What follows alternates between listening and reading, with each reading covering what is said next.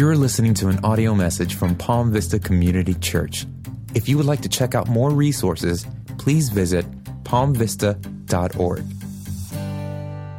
Welcome to Palm Vista Community Church as we continue our series on the Sermon on the Mount. We've entitled the series Portrait of a Disciple. And really what we're going to do the next 2 weeks are two postscripts. So these passages aren't per se the Sermon on the Mount, but I believe very much so they speak to us about the Sermon on the Mount. They are the truths that Jesus put out when he preached the Sermon on the Mount, his inaugural sermon on the Mount in Galilee. These two passages, the first of which is in Matthew 22, 34 to 40, and the second one next week, Matthew 28, 14 to 20, are postscripts. Several years later, at the end of Jesus' ministry. So they're very, very important. We've entitled this message, One Great Love. One Great Love. The text is Matthew 22, 34 to 40. Jesus paints this incredible, vivid portrait of a disciple in the Sermon on the Mount. And at the center of that portrait of a disciple is one great love. Jesus always aims for the heart. If you recall, his main point in the Sermon on the Mount is embrace a whole person righteousness from the heart. Reject the external righteousness, the fake righteousness of the Pharisees. Take the mask off. Be who you are in Christ from the inside out. And that's exactly what he does right here. Jesus aims to pull back the complicated layers in our heart to reveal our one great love. That which we love the most, what we hold the dearest. Now, let me be very clear with you. It is a competing field, my heart, your heart. If you're not a Christian, then by definition, your one great love is not God. In fact, the Bible says you hate God.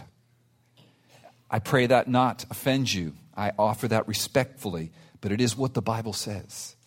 And I pray that you would hear the gospel this morning, because if you're here, God is drawing you by his one great love that you might love him. But if you're a Christian, you would acknowledge with me, yes, I love God, but there's a competing love in my heart.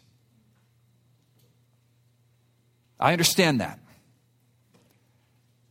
I don't know what your competing love is. I pray that as we hear this sermon, not only would God capture our hearts and our vision and our minds, your vision, your heart, your mind, and stoke the fires of the one great true love of God in Christ, but I pray he also help you discern that competing love for you. Because we all have many, but usually there's one that predominates. For me, it's the love of your acceptance. I love God. But there are some days I find myself battling with a competing love.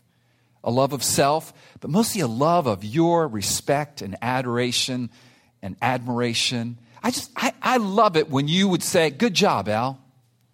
It's not a bad thing.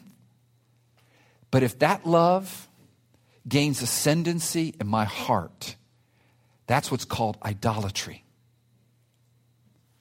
I was reading something recently that one of our members wrote, and it hit me in the heart. And if this helps you identify your competing love, great.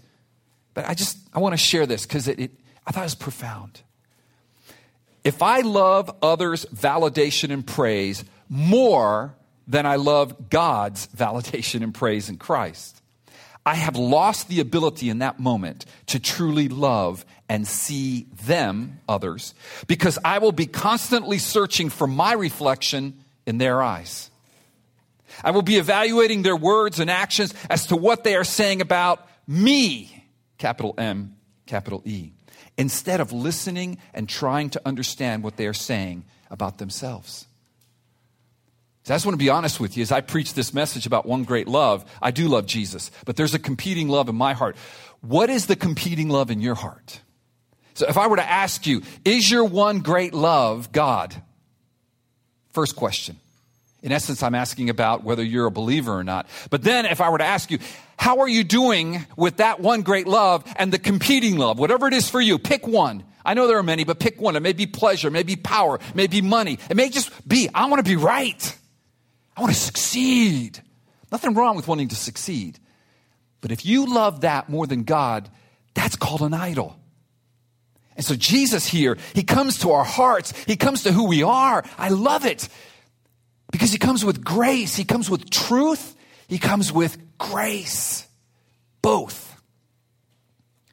And he speaks to us about the one great love. You see, in this text, Jesus at the end of his ministry has been asked by the Pharisees, the lawyers, the scribes, all of the leaders of Israel, the religious men of the world who want to trap Jesus. They hate Jesus. They do not like his message because it's a heart message. It's not just a game. It's not a religious game, but he's going to the heart. And they know he's speaking about them when he speaks about hypocrites that kind of put a face on, but they're not really righteous. They love the praise of men more than the praise of God. And it's at the end of his ministry. They've been listening to this for 3 years, and they want nothing more than to kill him. So what they're doing here is they're asking him questions to try to trap him, to both downgrade his reputation amongst the people and get him in serious trouble with the authorities so they can bring charges against him. It's like when someone sits you down and tries to ask you a bunch of questions under oath to try to trap you. Only here they're trying to trap him to kill him. This is where, in this section is that great piece where they say, hey, should we pay taxes to Caesar? Of course, they're thinking we have him because if he says yes, pay taxes to Caesar, the people will hate them because they hated Caesar and Rome because they were oppressing them. And if he says, no, don't pay taxes to Caesar, the Roman guards that are listening right now will arrest him and kill him. And that's where Jesus said, give me a coin. Whose inscription is on that? Caesar's? Well, then render to Caesar what is Caesar's and render to God what is God's. So this is in that line of questioning, okay? It's at the end of his ministry. So this is the next question. So they figure we've got him now. We're going to ask him, what is the great commandment? Again, 1,613 commandments. They got him. Even if he picks one of the top 10, somebody's not going to be happy with it because he's going to pick one that's not their favorite. And Jesus' response to the question about the great commandment is about the great love, which summarizes all the commandments. So let's read his response. You there? Matthew 22, verses 34 to 40. But when the Pharisees heard that he had silenced the Sadducees, they gathered together, and one of them, a lawyer, asked him a question to test him. Teacher, which is the great commandment in the law? And he, Jesus, said to him, the lawyer, you shall love the Lord your God with all your heart, with all your soul, with all your mind. This is the great and first commandment. And a second is like it. You shall love your neighbor as yourself. On these two commandments depend all the law and the prophets. It's fascinating how Jesus cuts right to the heart of that attorney who questioned him, right to the heart of the Pharisees that were listening, right to the heart of the people who were listening in, and he cuts right to our heart. He says, at the core of what God wants is a heart that loves him and loves one's neighbor as oneself. This summarizes all the law, all the prophets. That's just another way of saying it summarizes the Bible's message.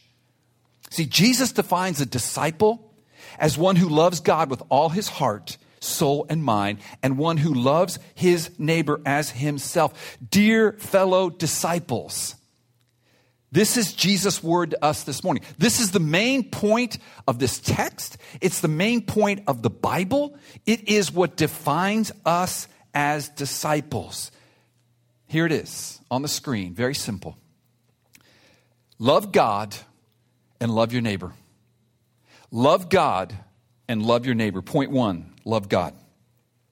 In verse 34, the Pharisees, as I mentioned, sent an expert of the law. And he was hoping to get Jesus, to damage his reputation, and to doom him before the authorities. Jesus responds to his question of what is the great commandment, not with one of the top 10 that Moses brought down from the mountain, but with the Shema Israel.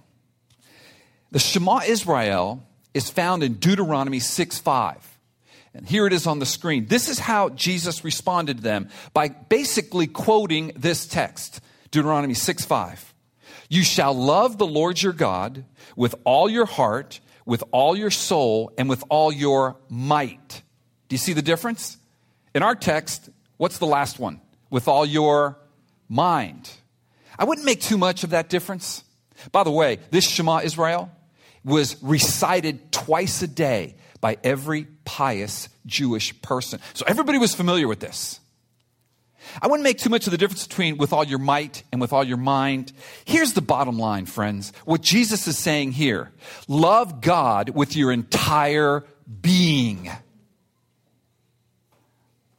Love God with your entire being. This is that whole person righteousness. This is that whole thing he was saying on the Sermon on the Mount. He says, when you do something, don't do it to be seen by others, but do it because God is the one who you're looking at. Love him with your whole person. Don't be a hypocrite. Don't be half-hearted like the Pharisees. Take the mask off. Love him with your whole heart. At the heart of the portrait of a disciple is this wholehearted love for God. See, the core of this one great love, it is from our very being. And we see that in this threefold use of the word all in verse 37. Look at it with me. Verse 37. Love God with all your heart. Love God with all your soul. Love God with all your mind. Let's start with all your heart. The heart here, and let me just say this. Be careful not to separate these three as if somehow they have a tripartite view of mankind. Baloney. What he's saying is, love God with your whole being. He's just giving you some aspects. He's trying to give you some points to understand what he's saying. Bottom line is love God with your whole heart, everything you are, all your being. But then he says with all your heart. Because see, the heart, the word there is cardia. Your heart here represents for a Jew your very being, the center of who you are, from the inside out. Do you remember what Jesus said on the Sermon on the Mount when he was summarizing one section there? Don't need to turn there. I'm sure you're familiar with this. We've said it many times here. But in 6:21, Jesus said the following, for where your treasure is, there your heart will be also. What you love defines you. That's a little unnerving, isn't it? That's why he says you can't love God and love money. You could fit in anything there. It's my being. It's what I treasure. It's what I love. It's the center of who I am. If you're here and you're not a Christian, then your heart cannot love anything other than yourself and what you see in this world. And I beg you as you hear the gospel, that you would repent and believe in Jesus. But Christian, we know this, right? Our hearts, sadly, can be divided because we have been given a new heart, forged at the cross of Christ. Before I loved me, and I loved money, and I loved power, and I loved pleasure, whatever it is for you. But Jesus gave me a new heart at the cross. That's what he did for you. You didn't make your own heart new. He gave you a new heart. And now you can love God. That's how you were supposed to. You were created that way. Sin came in, divided your heart. So I've got a new heart. But how many of you know that even with my new heart, there's this enemy within that still competes. There's other loves that kind of want to shove that out. It's the place where I love you, but the moment you cross me, that competing love of my pleasure, me being right, my reputation, me getting to work on time on the highway, can win. And that's when the fingers come out and the words come out and the whatever comes out, all right? So he's talking about loving God from all your heart. And when we fail to do that, maybe in our marriage, maybe with our children, maybe in our finances, as a Christian, here's our hope. We go back to the Lord and say, Lord, you gave me a new heart. yes, there's a competing love. It's called the flesh. And yes, it took over. I let it take over. I chose that. But that does not define me. This defines me. So, Lord, forgive me. Lord, I want to love you from the heart because I've been given a new heart. In Christ, we have a new life. Christian, that's encouraging. See, I'm not a hypocrite if I sin as a Christian. I'm a hypocrite if I do not acknowledge that sin and I pretend like I'm something that I'm not. I would tell the kids all the time, and thank you, Vanessa and Fernando, for reminding us of this. They're people. So when you blow it with your kids, you just say, I'm so sorry, sweetheart. Dad just got really mad at you at the table. Maybe I had a point, but the way I drove that point through your skull with my cross words was wrong. So you're not a hypocrite. You could tell people, love your kids and be kind. Oh, but you're not kind. You're right, I'm not. And I've confessed it, and I'm praying to. This makes us humble people. See, the Pharisees had the mask on. They wouldn't acknowledge that. So this is loving God with our whole heart. Next, with all your soul. With all your soul, basically, it's that part of your being that gives you energy. That's all I can. I think that's what he's saying there. Love him with all your energy. It's interesting, this idea of with all your soul, you can kind of trace it back to creation. If you remember in Genesis chapter 2, verse 7, it says that God created man from the ground and he formed him with all the sand and everything. And then he breathed into man and he became a living being in some translations. But the other way you can translate that Hebrew word is soul. It's this idea in the New Testament that we were dead in our sins, but then God by his Spirit came in and gave us life. I was thinking of Romans 8:11, which is has been especially relevant to me recently as I age. It says, if the same Spirit that raised Christ from the dead dwells in you, he will quicken your mortal bodies. Oh, Lord, quicken this mortal body. It needs quickening. So love God with all your energy. Man, what do you put all your energy in? It's amazing how exhausted I can get when some things lie before me, like writing a paper. I'm not a good writer. Thinking hard. Oh, I can be exhausted. Can't think.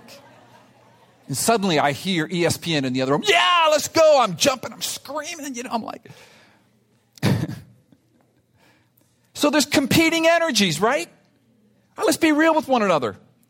But I'm not defined by that. I'm defined by an energy and a zeal for God. And there are times that flags, that wanes. I get that. But listen, in Christ, I know I've got life. And I know that without Christ, I'm dead. I'm dying. I'm dead, actually, and I am dying, both and. But in Christ, I have life. So, Lord, let me live from that, from your Spirit. That's the juice in my life. That's the energy. That's what gets me up in the morning. And when it's not, just say, Lord, it's not. Please help me. That's being honest with God. You're not a hypocrite. You're just being honest with God. And you're leaning forward to want to live that way. Because that's true life indeed. And then third, love God with all your mind. What does that mean? I think that it's that aspect of our being that deals with not only how we think about theology, very much so. Love God with all your mind. Think about doctrine, read books, but it's that worldview. Am I loving God with my mind? Am I thinking through what God says about very, maybe at times complicated issues? Am I thinking through with my mind? Am I loving God with all my intellect, whatever level of intellect you might have? Do I employ that to love God? Do I love reading about God, thinking about God? For me, it's writing. There's this exercise that I do called the triple bear. Okay, the triple bear is a bear, all right? You get down on your knees like this, and you get your legs, and then you hop like this for a minute. And that may look easy, You do that for a minute, at least for me, and I am crying. My quads are dying. Now, if I didn't admit that to you, I'd be lying. But There are times where I do not want to do the triple bear. But I do it. And I'm getting stronger. There are times I don't want to write. For me, it's writing. It's thinking carefully before I speak. I'm trying to learn to do that more. And the way I do that is write. So we write our manuscript. We don't read from it. We write it. Why? Because it forces me to organize my thoughts. And there's times I don't want to do the triple bear. I don't want to read the thick book. But that's not who I am. It's a competing force for my mind. Will my mind love me and love what I want to think about? Read a political article or look at sports or think about that. Nothing wrong with those things. Or will my mind love God by saying, no, I'm disciplining myself. I'm going to rewrite that paragraph until it makes sense to me, because if I don't on Sunday, it won't make sense to anybody else if I say it. And even when I do think it through, sometimes it doesn't make sense. But I trust God on that one. Do you see where I'm getting at? That I love you, Lord, so I'm pushing through that. By your spirit, soul, the energy, because my heart has been made new at the cross. Okay, bottom line, as disciples, we love God with all of our heart, with all of our soul, with all of our mind. We love Him wholeheartedly. Point one. Point two, this means we love our neighbor as ourselves. In verse 39, Jesus tells us that loving God with all of our heart, soul, and mind looks like loving our neighbor as ourselves. In fact, Jesus says the great commandment is love God with all your heart, soul, and mind. And the second one is like it, love your neighbor as yourself. See, Jesus here is referring to at the end of his ministry, several years later, to what he said at the beginning of his ministry. Remember the golden rule? Whatever you wish that others would do to you, do also to them. How do I know that these two are linked? Because listen to what Jesus says at the end of that in the Sermon on the Mount. For this is the law and the prophets. So on purpose, 3 years or so later, Jesus, when they ask him what's the great commandment, he says, love God with all your heart, soul, and mind, and love your neighbor as yourself. And what does he say after that? What does he say after love your neighbor as yourself? Verse 40, what does he say? On these two commandments depend what? All the law and the prophets. He's making a connection for us. Sermon on the Mount, golden rule. For this is the law and the prophets. The great commandment several years later, love God, love your neighbor. All the law and prophets is summarized here. It is simple, but it's so hard. It's hard to love you as I love myself, because I love myself an awful lot. And I want you to love me an awful lot. But if I love God first, then I'm going to love you. That's what Jesus is saying here. See, what Jesus has done, because he's God, he's authoritatively interpreted the Old Testament Shema Israel, Deuteronomy, the Deuteronomy passage that we read just a moment ago, 6:5, and he's now united it with Leviticus 19:18, another law on the screen, Leviticus 19:18. You shall not take vengeance or bear grudge against the sons of your own people, but you shall love your neighbor as yourself. I am the Lord. Jesus saying, I am the Lord. Let me tell you, Israel, what I meant when I inspired Moses to say those words some 1,500 years earlier. 1500 BC, Moses writes these passages. Jesus' time, Jesus is going to interpret that. He's going to take the Shema, and he's going to take this commandment, and he's going to unite them together, and he's going to say, look, here's the great commandment, love God, and here's a second one, which is like it, love your neighbor. What he's saying is this. If you wholeheartedly love God, you will express it by wholeheartedly loving your neighbor. See, these two commandments go together. You cannot say that you love God if you do not love your neighbor or your brother.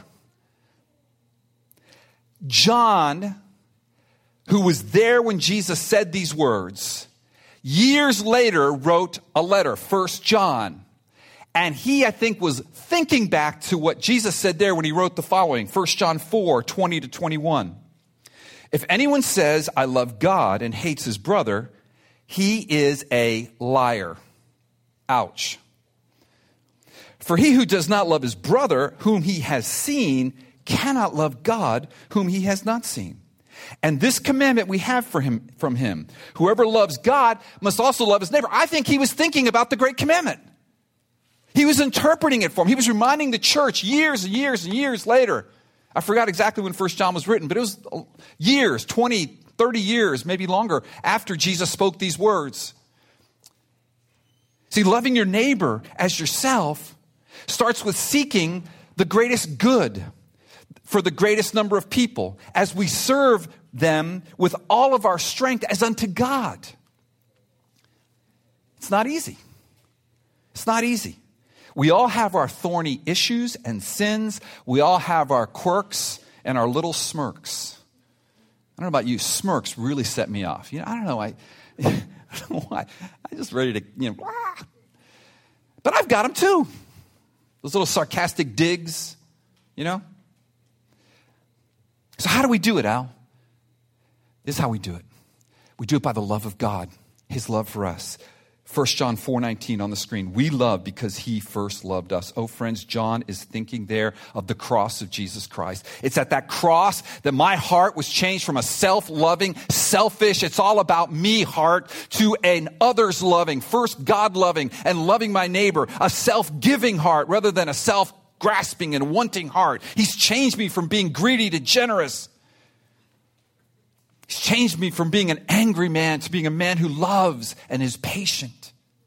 And yes, there are competing times when the wrong part of me, the old man, still rises up and I make those decisions to love other things, love myself more than God. But that's not who I am. I repent of that. And I'm saying, God, I want to love you. And I know loving you means loving my neighbor.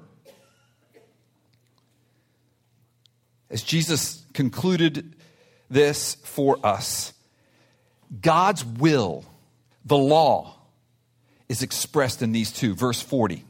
On these two, love God, love your neighbor. On these two commandments depend all the law and the prophets. Friends, the law is the reflection of who God is. And we as disciples, made in the image of God, and now being restored into that image, the image of Christ, should be this way too. That's all Jesus is saying. It's a process. We're not perfect. There are days we love other things and ourselves more than God. There are days that we do not love our neighbor as ourselves, but that does not define us. That is something that we are growing out of. We're growing through. We heard about that last night in the marriage seminar. Thank you, Corey. God is changing us, and he's using us as spouse. If you're married, as spouses, to help change one another. And if you're not married, that those that you're in relationship with, your friends, your roommates, those you're in discipleship groups with or small groups with, so that we might reflect God's glory. This is life indeed.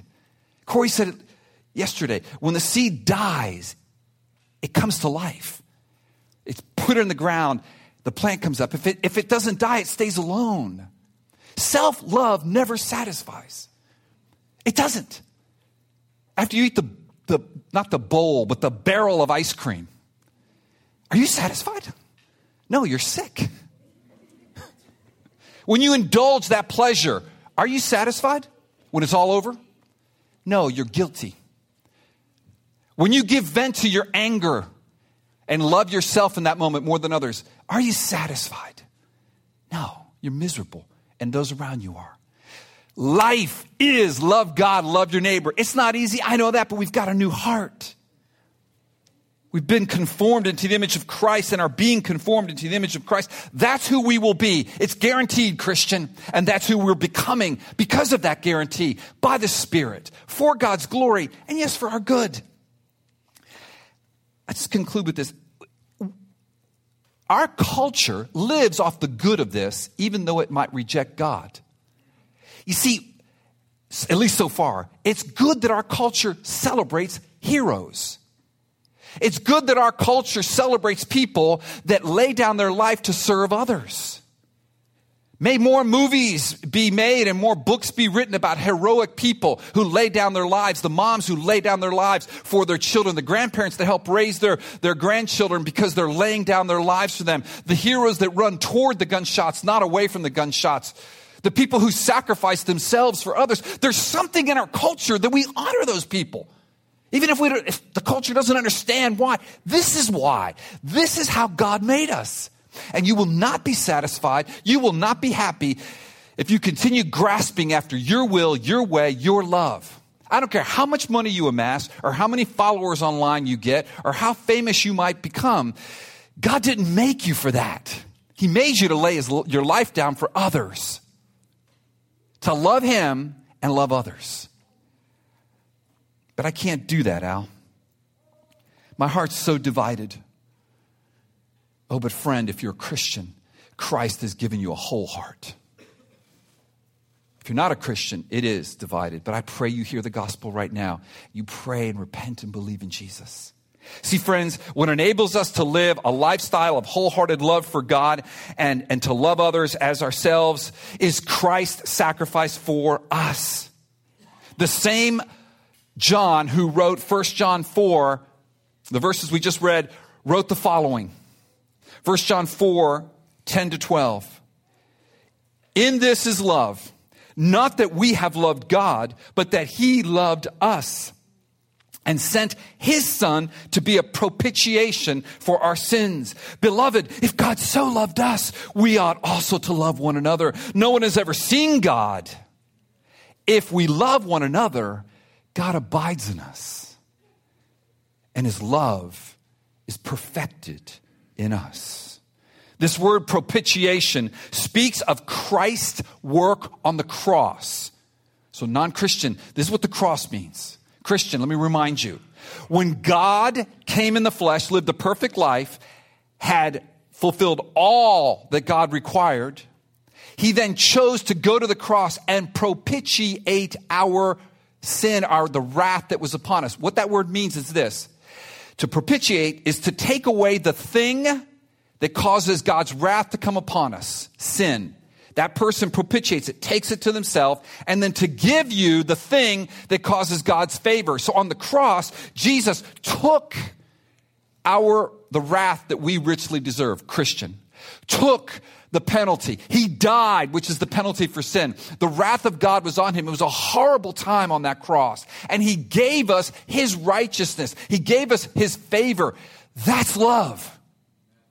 And if you've experienced that's the love that empowers your soul and fills you by the Spirit to be able to love others. That's our hope. And that's what we want to celebrate right now. So quietly, would the ushers please get up and begin to serve us? Worship team, would you come forward? I just want to pray for a moment. God is speaking, friends, so just listen to his voice as we're preparing to receive communion. Father, I pray right now that you would give hope to those of us who fail so often to love others. Lord, would you please give us hope that you are changing our hearts, that you're moving us from self-love and love of reputation and love of being right and all those competing loves. Lord, that's not who we are if we're in Christ, but those are enemies in our heart that often compete and at times very loudly in our minds and souls. And Lord, would you show us the one great love? Reveal Jesus right now. Oh, Holy Spirit, sir, come and give us an understanding. Open up the eyes of our mind and hearts. We want to love you with all of our minds. We're focused on you right now. We're thinking on you with all of our energy. Lord, we're excited about this as Christians. Lord, at our very being, we're saying, this is who we are. Jesus, let us see you afresh, even as we celebrate this covenant ordinance of communion, representing your body broken on the cross, your blood poured out on the cross. Lord, I pray for the unbeliever this morning, that your gentle, wonderful, awesome, powerful, amazing Spirit before which we bow and tremble, but also draws our hearts and says you are now children, no longer orphans. The Spirit of adoption would come and give life to a dead heart right now in this auditorium. Right now, Father, I pray in Jesus' name that by your sovereign will and your sovereign grace, you would open up the eyes of their heart and they would repent. They would believe in you, Jesus. And for those of us who do believe, Lord, give us fresh assurance of your love. Help us to love that person we're thinking of that it's hard to love right now. Show us how we can do the most good to the most number of people as we love our neighbors in that new ministry center, where we work, on our blocks, at school.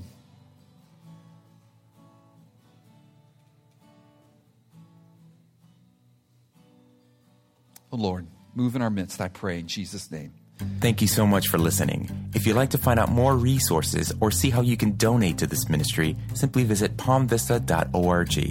And be sure to subscribe so you can stay up to date with upcoming teachings.